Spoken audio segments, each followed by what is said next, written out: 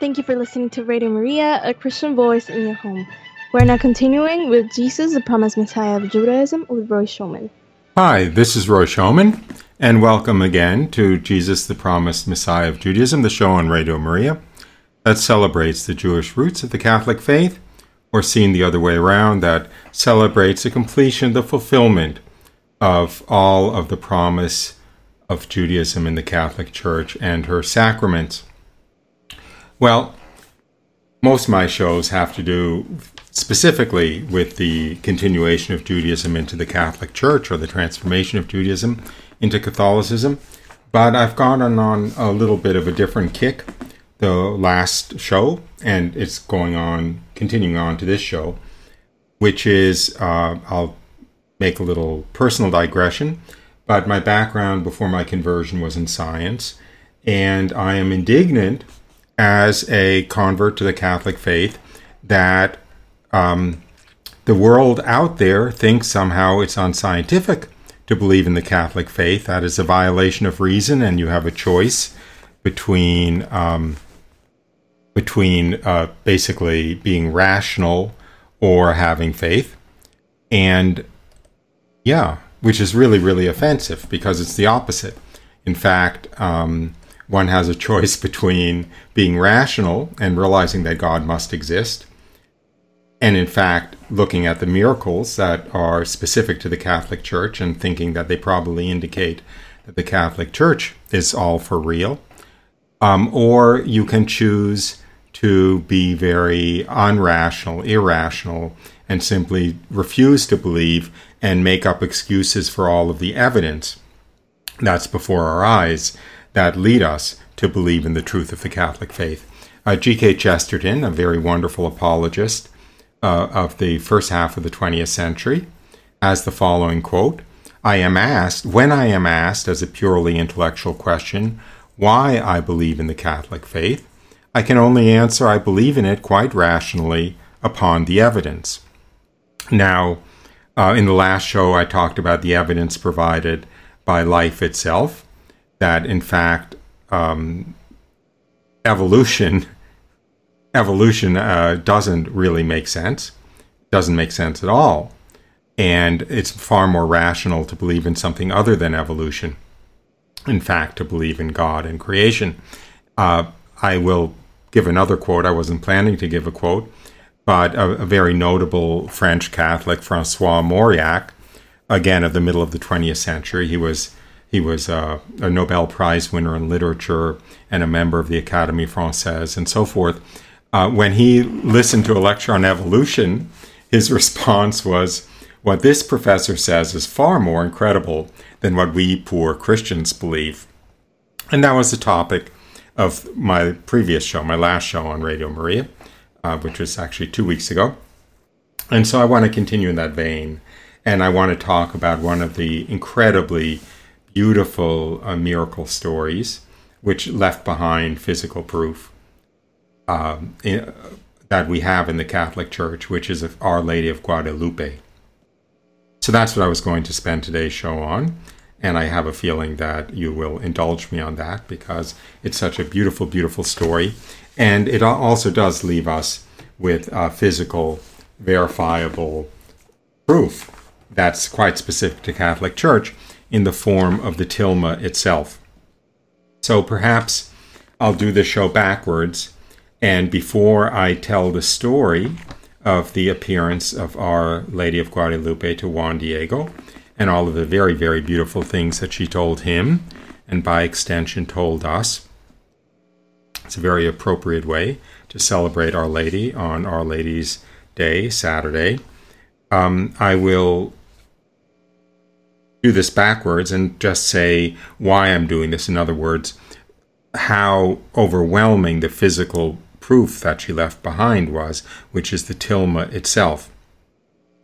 So before I get into the details of the story, the very bare bones of the story is that Juan Diego, a Indian Mexican peasant, the year is 1531. He was 57 or 58 years old. He had become a fervent Catholic. And he had an encounter with the Blessed Virgin Mary. I will go into the details after I give the bare bones story of the tilma. And he had an encounter, an apparition of Our Lady. She asked him to have a chapel built on the spot. He went to the bishop to ask for a chapel to be built there. The bishop was actually very kindly, but was not going to do anything like that without proof. So Juan Diego went back to the Blessed Virgin Mary, said the bishop wants proof. Blessed Virgin Mary said, when you come back tomorrow, I'll have the proof for you. And what she did was this is in the middle of winter, and the bishop was from Castile in Spain, and she had a rose bush blossoming fully with Castilian roses for Juan Diego the next day, and he cut the roses and he wrapped them up in his tilma, which is a cactus cloth cloak. Very coarse weave like burlap out of this very rough cactus fiber, which he was using as a cloak, and he wrapped up the roses in it. And he took them to the bishop, and when the cloak opened up, the roses were there, but there was also a miraculously produced image of the Blessed Virgin Mary on that tilma, on that cloak. And that image is Our Lady of Guadalupe. In other words, Juan Diego's cloak from 1531 was kept there ever since. It's now on display in a basilica there. It's the very same cloak, the very same image. It's now almost 500 years later. It's 491 years later, or 89 years later. And the tilma, the cloak, is there in perfect condition. The painting is there in perfect condition. And the fact that that cloak itself survived for 490 years, that fact that it survived for 15 years actually is a miracle. So let me just talk a little bit about the physical characteristics of that image and of that cloak to simply get past the miracle part of the show, and then I can get on to the very beautiful account itself of our Blessed Virgin Mary. So you see this show is actually combining two things. It's combining more scientific evidence, so to speak, to believe in the Catholic faith, with some very beautiful devotional considerations about our Blessed Mother. So anyway, just on to the cloak. As I said, it was on that very rough cactus cloth.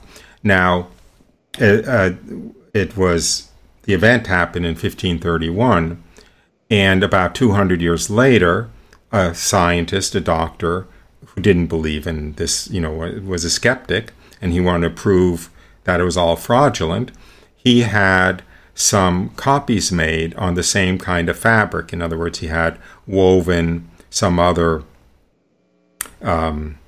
it's actually maguey fiber. That's a particular kind of cactus. Maguey fiber tilmas woven, and he had images painted on them, and he placed them in the same place where the real tilma was placed. He placed them in other spots in the building and in nearby buildings so that they would have the same atmospheric conditions that the tilma had. And his intention was to prove that this cactus cloth, in fact, can last a couple of hundred years. Well, after 7 years, they were disintegrating. The colors had changed and deteriorated. The paint and gold work were falling off of the tilmas, and the fibers themselves were disintegrating. And that was after only 7 years. And at that time, the tilmas were already, the real tilma, was already 250 years old. In 1936, a German chemist, who actually later won a Nobel Prize in chemistry, analyzed a fiber from the tilma and found that the coloring, the paint on the tilma, was neither animal, vegetable, nor mineral. Let that sink in a moment. It wasn't animal, it wasn't vegetable, it wasn't mineral. It doesn't leave anything. The only thing it leaves is synthetic dyes, which didn't exist until after 1850. So they didn't exist for over 300 years after the tilma existed. So there's no explanation for what that paint is. And furthermore, the backside of the tilma is still that very rough burlap-like weave, but the front side of the tilma, where the image is a perfectly smooth surface, even though there's no, it's called sizing on it. There's no treatment, there's no coating that was put on the fabric to give it a smooth surface, much less a smooth surface to hold paint. So it's all totally inexplicable, miraculous. There's also a total lack of apparent brush strokes in the image. There are two other events that show miraculous qualities of the tilma itself. One is that in 1778, a workman was cleaning the silver frame and with nitric acid, and he spilled a substantial amount of nitric acid on the tilma. Now, if this was 1,000 years earlier, he probably would have fallen on his sword. Imagine the poor man thinking that he had undoubtedly just destroyed the most precious religious object, icon in all of Mexico by spilling nitric acid on it. But in fact, miraculously, the tilma was not damaged by the nitric acid. In fact, there's a very small stain in the upper right corner that remains as evidence of the nitric acid, but the tilma itself was not damaged. And then in 1924, I think it was in the early 1920s, there was a revolution. This is actually another show's topic, potentially, but Mexico, obviously, from the Aztecs, it belonged to the Aztecs and Mayans. The conquistadors came, the Spanish missionaries came, converted it to Catholicism, largely through the Blessed Virgin Mary's apparition at Guadalupe and the tilma of Guadalupe. It became a very Catholic country, and there was a very violent Masonic, anti-clerical, anti-Catholic church revolution in Mexico that ran from about 1910 into the early 1920s. Very violent. As a matter of fact, priests were slaughtered. Actually, it was really, really horrible. It was basically against the law to be a priest, against the law to administer the sacraments. Many, many priests were killed and persecuted and religious. It was against the law to wear religious garb or priestly vestments, masses. It was like England after the Protestant Reformation under Elizabeth, the suppression of the church. It was that bad. Some of you may know of Saint Miguel Pro, who was he was actually a Jesuit priest who was martyred. He was a young man. He was in his 20s, but he returned to Mexico to make the sacraments available to people. And of course, he was eventually caught and found out and martyred. But anyway, so it's in those times. It's in the time after the success of the Masonic Revolution. But the Mexicans themselves, most of them, still had their Catholic faith. They still venerated the tilma of Guadalupe, the icon of Guadalupe, and it was a huge pilgrimage site. It's, by the way, the largest pilgrimage site in the world now. I think it gets 20 million pilgrims a year. But anyway, one of these Masonic, atheist, Marxist, anti-Catholics decided to blow up the tilma. And he placed a vase of roses in front of the tilma. It was still relatively accessible in those days, with 27 sticks of dynamite. 27 sticks of dynamite in that vase. Maybe it was 15 feet in front of the tilma itself. Anyway, the dynamite exploded. The marble altar was completely demolished. The marble steps were demolished. There was a heavy brass or bronze crucifix in front of the tilma that bent over. You can see it there actually in the basilica now. It's bent way over from the blast. The windows of buildings, within 200, 300 yards, much less the windows within the basilica, were blown out, but the tilma was undamaged also. So the existence of the tilma of Guadalupe is miraculous in a way somewhat analogously to the Shroud of Turin. It is a miraculously produced image that has been miraculously preserved and is scientifically inexplicable, both how it was created, in other words, how it was painted, what the coloring is, and so forth, but in this case also the fact that the fabric itself did not dissolve into dust in the course of 500 or 490 years. So with that, I talk too much because I prefer to just let the Blessed Virgin Mary talk. So let me read this very beautiful account of the apparition of the Blessed Virgin Mary to Juan Diego. I think many of you may know that the feast day of Our Lady of Guadalupe is December 12th, because that's the day of the final apparition when the Blessed Virgin Mary provided those roses to Juan Diego. The first apparition was 4 days earlier, or 3 days earlier, was December 9th, which is now that Juan Diego is, I don't remember whether he's a blessed or a saint, but anyway, it's his feast day, December 9th. So, let me start with December 9th, 1531. Here goes. The first apparition.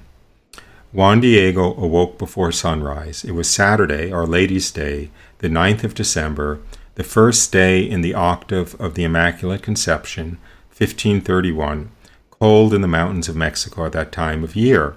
Wrapping his cloak or tilma about him, Juan set out alone from his new home to the neighboring village of Tlatelolco, 6 miles south. He was on his way to Mass, which he had faithfully attended every Saturday and Sunday since his conversion 6 years earlier.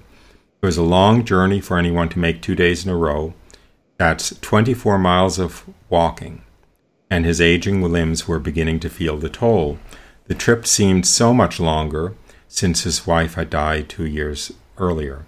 Now he walked the road alone. But being alone had its advantages. It gave him time to think about and talk to God. The good friars had taught him well how to do that. It was still pre-dawn as he approached Tepeyac Hill. Here, not so long ago, stood the gory temple of the Aztecs' mother goddess. It was just a memory now, as were all their false deities. But Juan's thoughts were elsewhere as he shuffled along on his way to Mass. The kind fathers expected him to know his catechism lesson, and these eternal truths preoccupied his mind.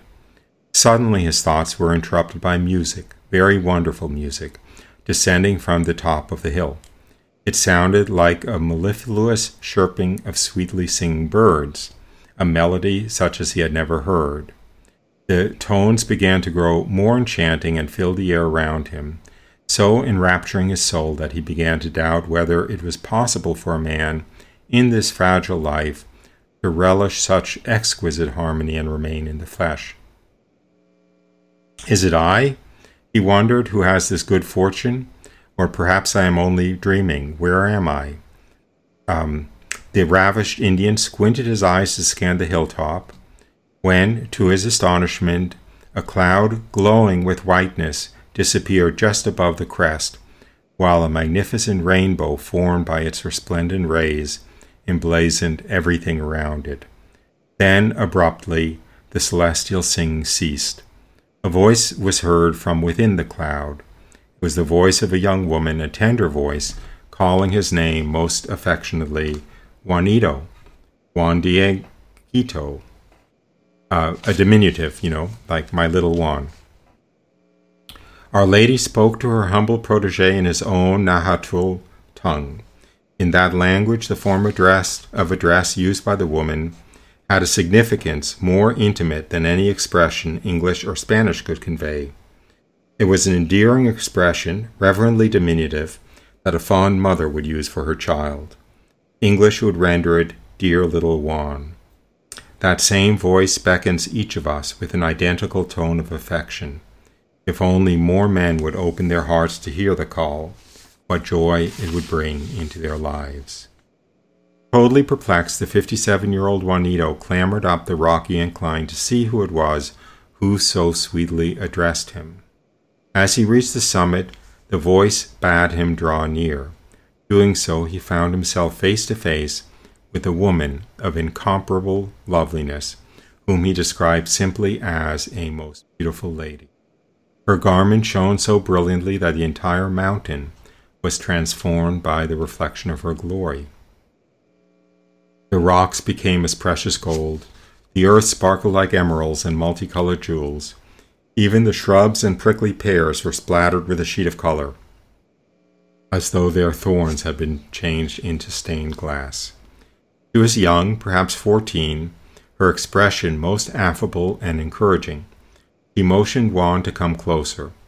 Advancing a step or two, he sank to his knees, overwhelmed by the loveliness of the vision. The lady spoke, "My son, Juan Diego, whom I tenderly love as a little one and weak, where are you going?" He replied, "My holy one, my lady, my mistress, I am on my way to your house at Tlatelolco. I go in pursuit of the holy things which our priests teach us." His holy one, the noble lady, then revealed her will, saying, "Know, my son, my much beloved, that I am the ever Virgin Mary, Mother of the true God, who is the author of life, the creator of all things, the Lord of heaven and earth, present everywhere. And it is my wish that here there be raised to me a temple in which, as a loving mother to you and those like you, I shall show my tender clemency and the compassion I feel for the natives and for those who love and seek me, for all who implore my protection, who call on me in their labors and afflictions, and in which I shall hear their weeping and their supplications, that I may give them consolation and relief. That my will may have its effect, you must go to the city of Mexico and to the palace of the bishop who resides there. Tell him that I have sent you, and that I wish a temple to be raised to me in this place. You shall report what you have seen and heard, and be assured that I will repay what you do for me in the charge I give you, for I will make you great and renowned. Now you have heard, son, my wish. Go in peace. Use all of the strength that you are able to." Juan bowed low in humble obeisance and said, I go, my most noble lady and mistress, to do as a humble servant what you have ordered. Farewell." After Juan had spoken to Our Lady, he straightway set out on his mission as a most obedient son and took the road leading directly to Mexico. Juan never paused to weigh the pros and cons of his own insufficiency. He just did what was commanded, and he acted promptly. Any obstacles he would face when and where they came. I will just point out one thing before going on that moved me when I read this in preparation a day or two ago. The Blessed Virgin Mary was so understanding and so well understands our situation and is so loving and generous that notice what she said to her. She gives him his mission, and then she says, "Be assured that I will repay what you do for me. Be assured that I will repay you for what you do for me." I mean, I just want to stop there. Just imagine this is heaven asking us to do something, and it's not enough that they ask us to do it, but they reassure us that anything we do for them will be repaid, pouring over in over generosity, repaid 100-fold, right? Jesus said, I forgot what the exact words. What did he say? Everything you give up, even in this life, I will repay you 100-fold. Never mind in eternal life. So, we don't even need this, right? I mean, we should do it without any repayment in prospect. But we cannot possibly do anything for God for which we will not be repaid, frankly, far more than 100-fold, because we will be repaid in this life, and we will be repaid for all eternity, for the slightest little thing that we do of value in the eyes of heaven. And so the Blessed Virgin Mary, when she appeared to this, impoverished, ignorant, lonely, widowed, humble little Indian man, entrusted him with an important mission and reassured him that don't worry, you'll be well repaid for it. I just think that's so beautiful, the way she condescends to us. Anyway, on to continuing the story. Her message was beautiful and simple. She told him that she wanted a church to be built in her honor on this hill, where she would receive and compassionately console all her suffering children. For this purpose, she sent Juan Diego to the Bishop of Mexico, the Franciscan Dom Juan de Zumárraga, to present to him her request. So, let me skip to there when he appears before the bishop. Okay, so he makes it to Mexico City, and he goes to the bishop's palace, the bishop's house, with his urgent message. And Juan, the humble Indian, knelt down as a sign of reverence before the bishop. Both men were fully aware of their nothingness before God, but this token of reverence the bishop accepted in the person of him whom his priesthood represented, our Lord Jesus Christ. After Bishop Zumárraga greeted him courteously, Juan suppressed his nervousness and related all the wonderful things that had happened, repeating the message of the lady exactly as he remembered it. To all this the prudent shepherd listened most kindly without giving any signs of credence. Then the bishop asked Juan various questions, all of which he answered perfectly. However, the bishop would need more time to check out the Indian's character, and perhaps also the prelate was wondering if this were not some trick of the devil. Deeply saddened by the obvious skepticism of the illustrious bishop, Juan rose to his feet, bowed, and took his leave. When he came to Tepeyac, the hill where he had come across the Blessed Virgin Mary, he found the beautiful lady just as glorious as before, waiting for him at the summit. Kneeling before her, he painfully acknowledged his failure. "O little one, most dear, my queen and most high lady, I did what you told me. Though for a long time I was not let in to the bishop, I finally saw him and gave him your message just as you ordered me. He listened to me with kindness and attention, but from what I noticed in him and from his questions, I gathered that he did not believe me, for he told me to come again that he might at leisure inquire into my affair and examine it more closely. He supposed that the temple you demanded was an imagination or whim of mine and not your will. I therefore beg of you to send some noble and influential person, someone worthy of respect, to whom credit ought to be given, for you see, O my sovereign, that I am a poor serf, a mere lowly peasant, and that I am not fit for this embassy of yours. Forgive, O Queen, my boldness, if I have at all failed in the respect due to your greatness. Far be it from me to incur your indignation or to displease you by my reply." Looking upon him with the greatest affection, the noble lady smiled tenderly and said, "Hear, much-loved son, and understand that I am not without clients and servants to send, for I have many that I might employ if I wished, many that would do whatever they were ordered, but it much befits that thou undertake this affair and conduct it. My wish and desire has to be accomplished by thy means. So I ask thee, my son, and I order thee to go back in the morning and see and speak to the bishop again. Tell him to erect for me the temple I demand, and say that she who sent you is the Virgin Mary, Mother of the true God." At these words, renewed vigor and confidence poured into Juan's heart. He answered, "My lady and my child, I will not cause you affliction. I will gladly go to accomplish your will. I will not cease from striving, so tomorrow afternoon, when the sun is setting, I will come to give you a report concerning the reception of your message.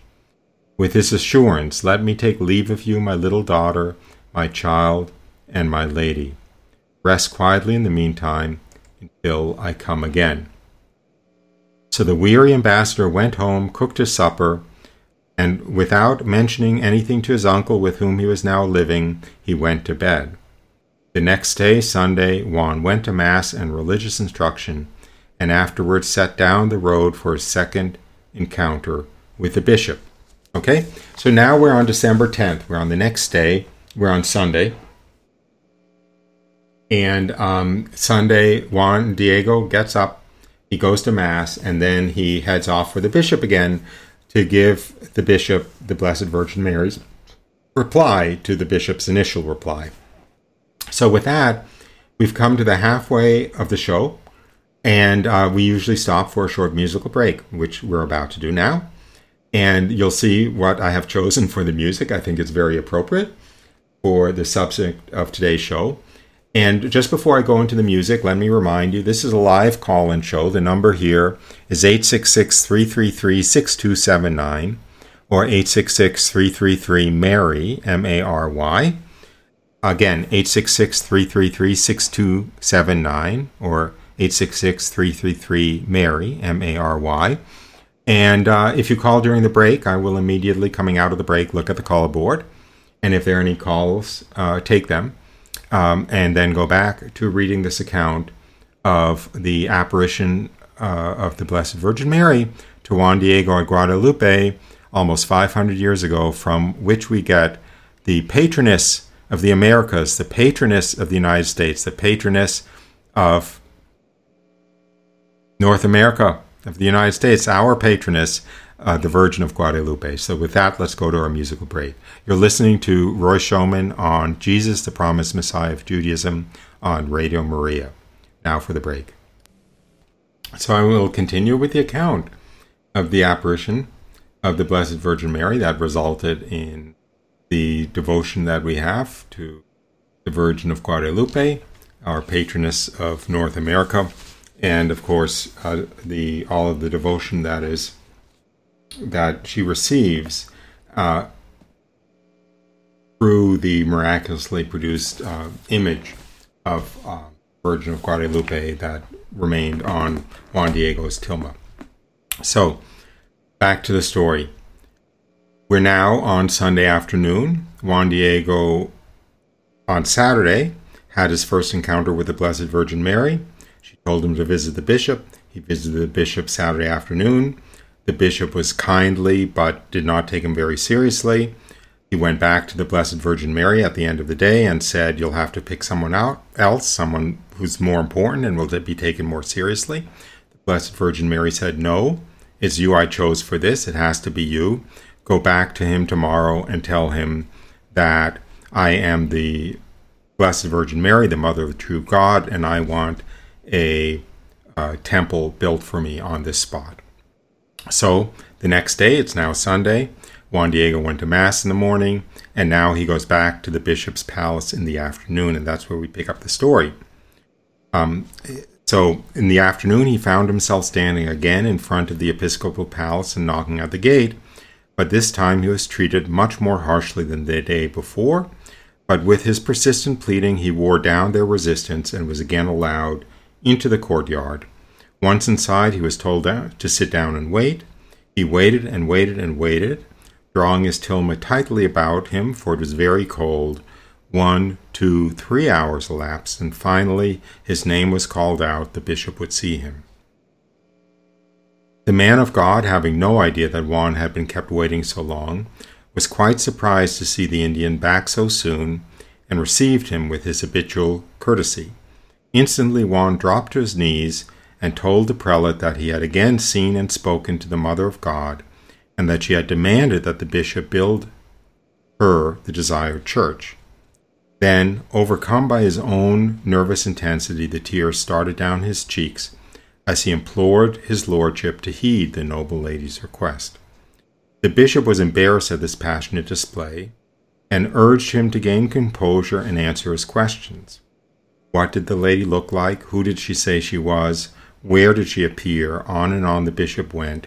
He needed proof that she was indeed who she said she was, and not some illusion of the devil. They must have a sign, he told Juan. Such an expensive and laborious undertaking as the construction of a church requires much more evidence that it is truly the Mother of God who asks for it. What kind of sign? Juan asked. Name any sign at all, and I will ask it of the lady. The bishop paused for a moment and said, "Let the lady herself decide it." And after that, Juan was dismissed. Losing no time, Juan Diego hurried straight for Tepeyac Hill to inform his mistress of the outcome of his second meeting. Prostrating himself before his heavenly queen, with great anguish he poured out his heart. No one had believed him, though he had tried his utmost to convince them. Only a sign would move the bishop to act upon the lady's request. So as a last gesture to please his queen, he asked her if she would not give him some sign.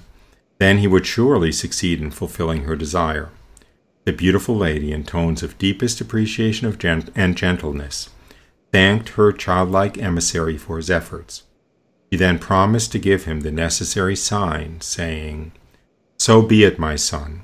Return here tomorrow, in order that you may secure for the bishop the sign for which he has asked. When this is in your possession, he will believe you. He will no longer doubt your word and suspect your good faith.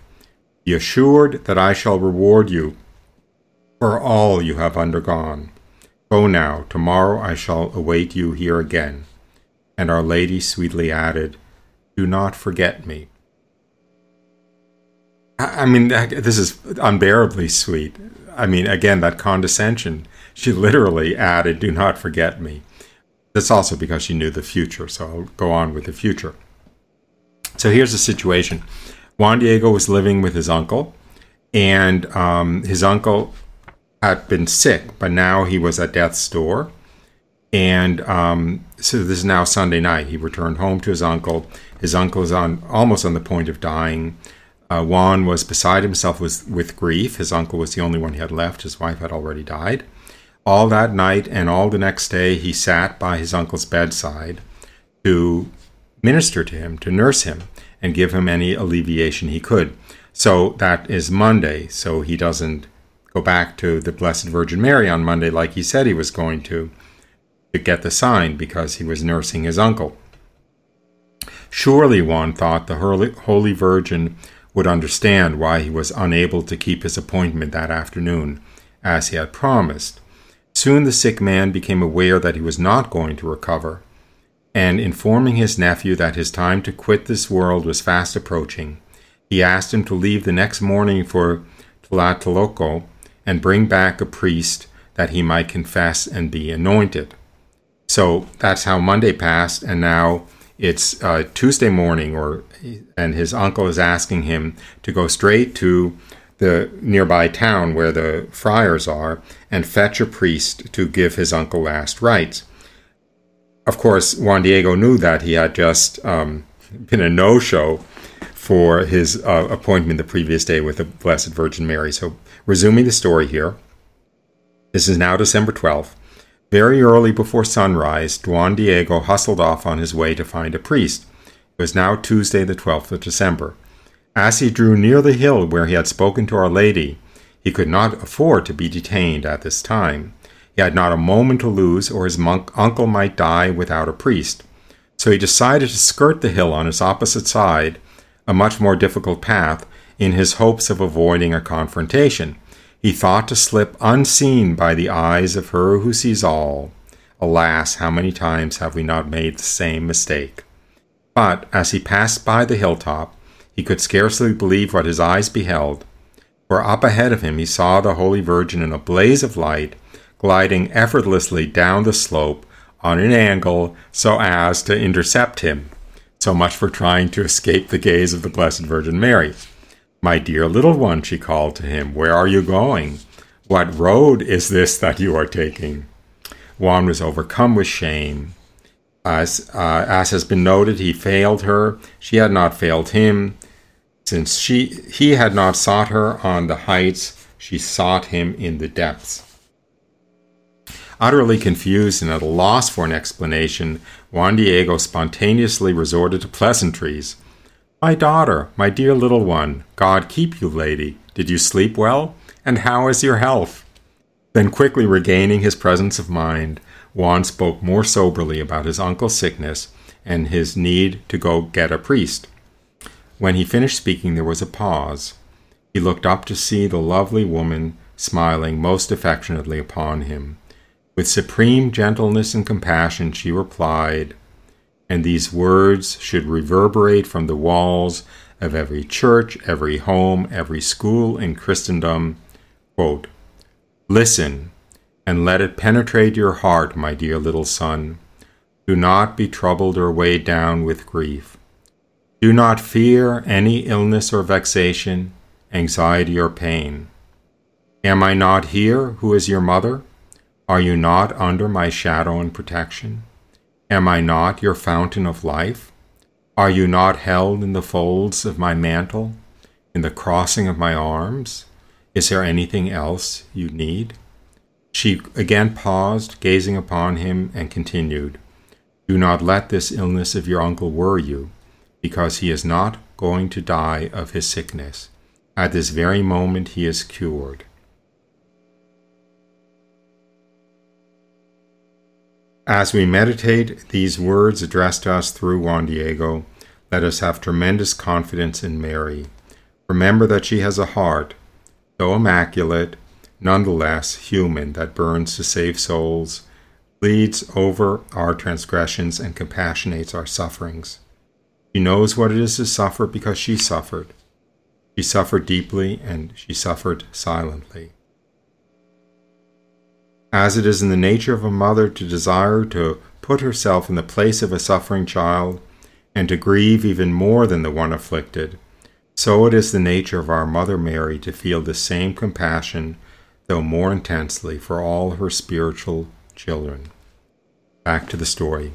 After these soothing words of encouragement, Our Lady ordered Juan to climb up the hill, and there at the top he would find the sign the bishop needed.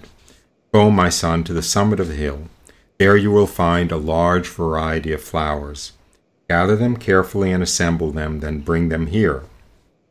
Not stopping to ask how this could be, for it was well into winter and all the foliage had died, the ambassador, trusting completely in his lady's word, hurried up the slope. And lo and behold, over the crest he saw a panoply of the most exquisite flowers, including Castilian roses blossoming in the frozen soil. Juan was struck with amazement. Now the bishop would surely believe him. Then, as he had been directed, he carefully gathered as many of them as he could fit into his outstretched tilma and brought them down to show to his queen. She then took the flowers and with her own hands rearranged them, as only a woman can, saying as she did so, "My little son, these varied flowers are the sign which you are to take to the bishop. Tell him in my name that in them he will recognize my will, and that he must fulfill it." Then she sent her emissary on his way, but first cautioned him not to allow anyone to see what he carried until he was before the bishop. Arriving at the palace with his precious burden, Juan politely asked once again to see the bishop. This time the servants angrily rushed out on him, threatening to drive him away, but Juan wouldn't budge. Courageously he stood his ground.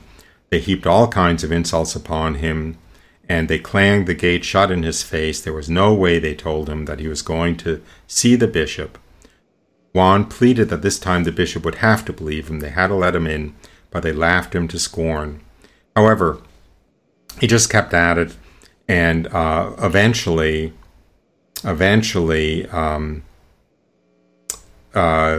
they... Actually, I'll just go on with the story because I can't summarize it successfully.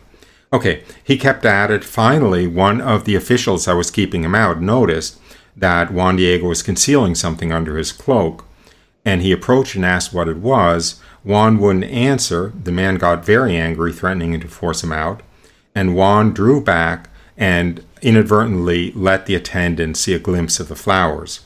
And they could not believe what they saw, so at that point the attendant rushed to the bishop's quarters to report the phenomenon. And at this point, the bishop, this was the first time that the bishop was informed that Juan Diego was there. The bishop wasn't the one who was being rude, but his attendants were. So when the bishop was informed, he immediately told his attendants to bring Juan Diego in at once.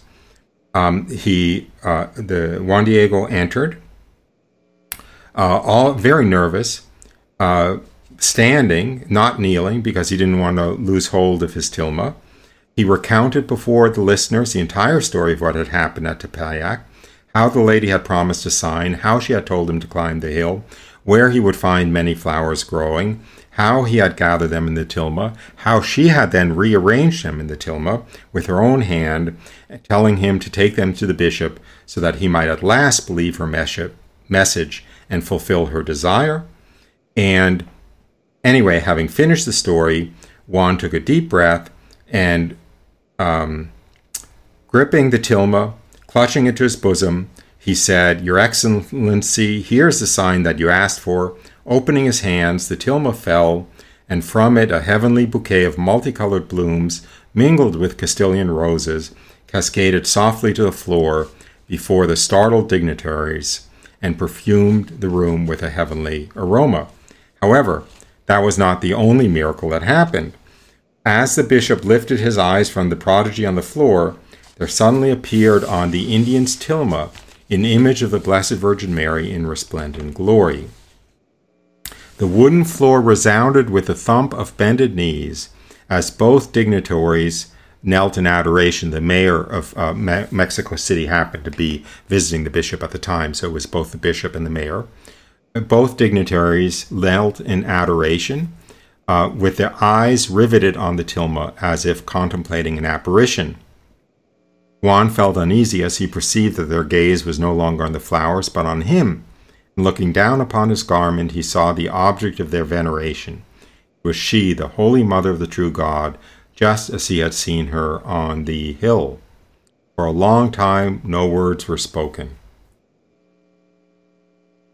Anyway, that's really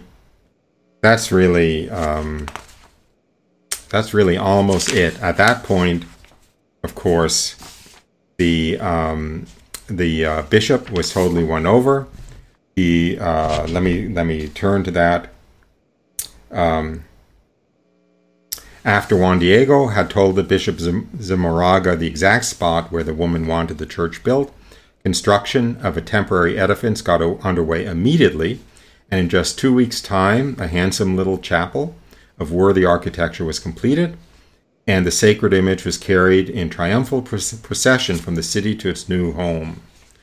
And anyway, so that was the beginning of the shrine of Our Lady of Guadalupe. Juan Diego was moved onto the site to be sort of the caretaker, and he lived out his life there. They're still actually inside the church. The church is kind of built around it.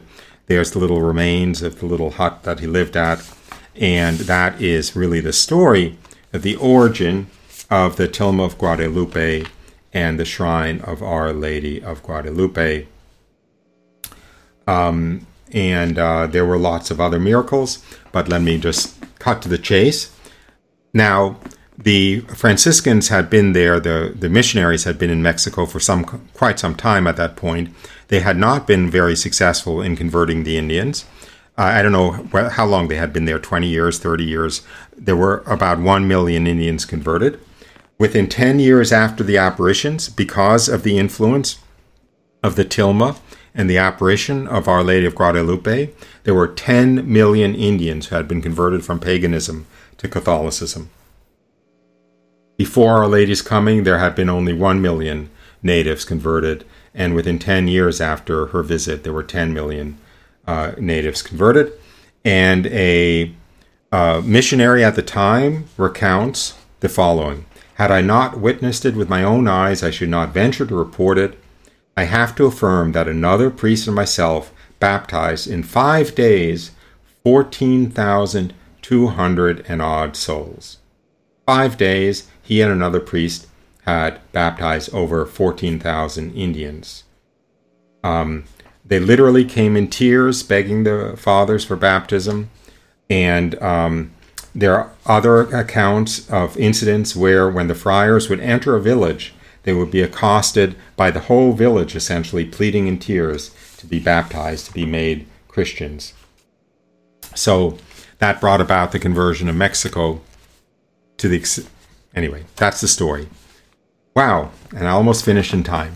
So I hope you enjoyed it. I did want to talk about the physical, scientifically inexplicable, so to speak, or miracle of the Tilma of Guadalupe, but I didn't want to do that without telling the beautiful story behind it, and the point of the whole story. Because, of course, the point of miracles, isn't just to impress our skeptical friends. It is to bring about conversion of our skeptical friends, and in this case of the entire country of Mexico, or 10 million Indians.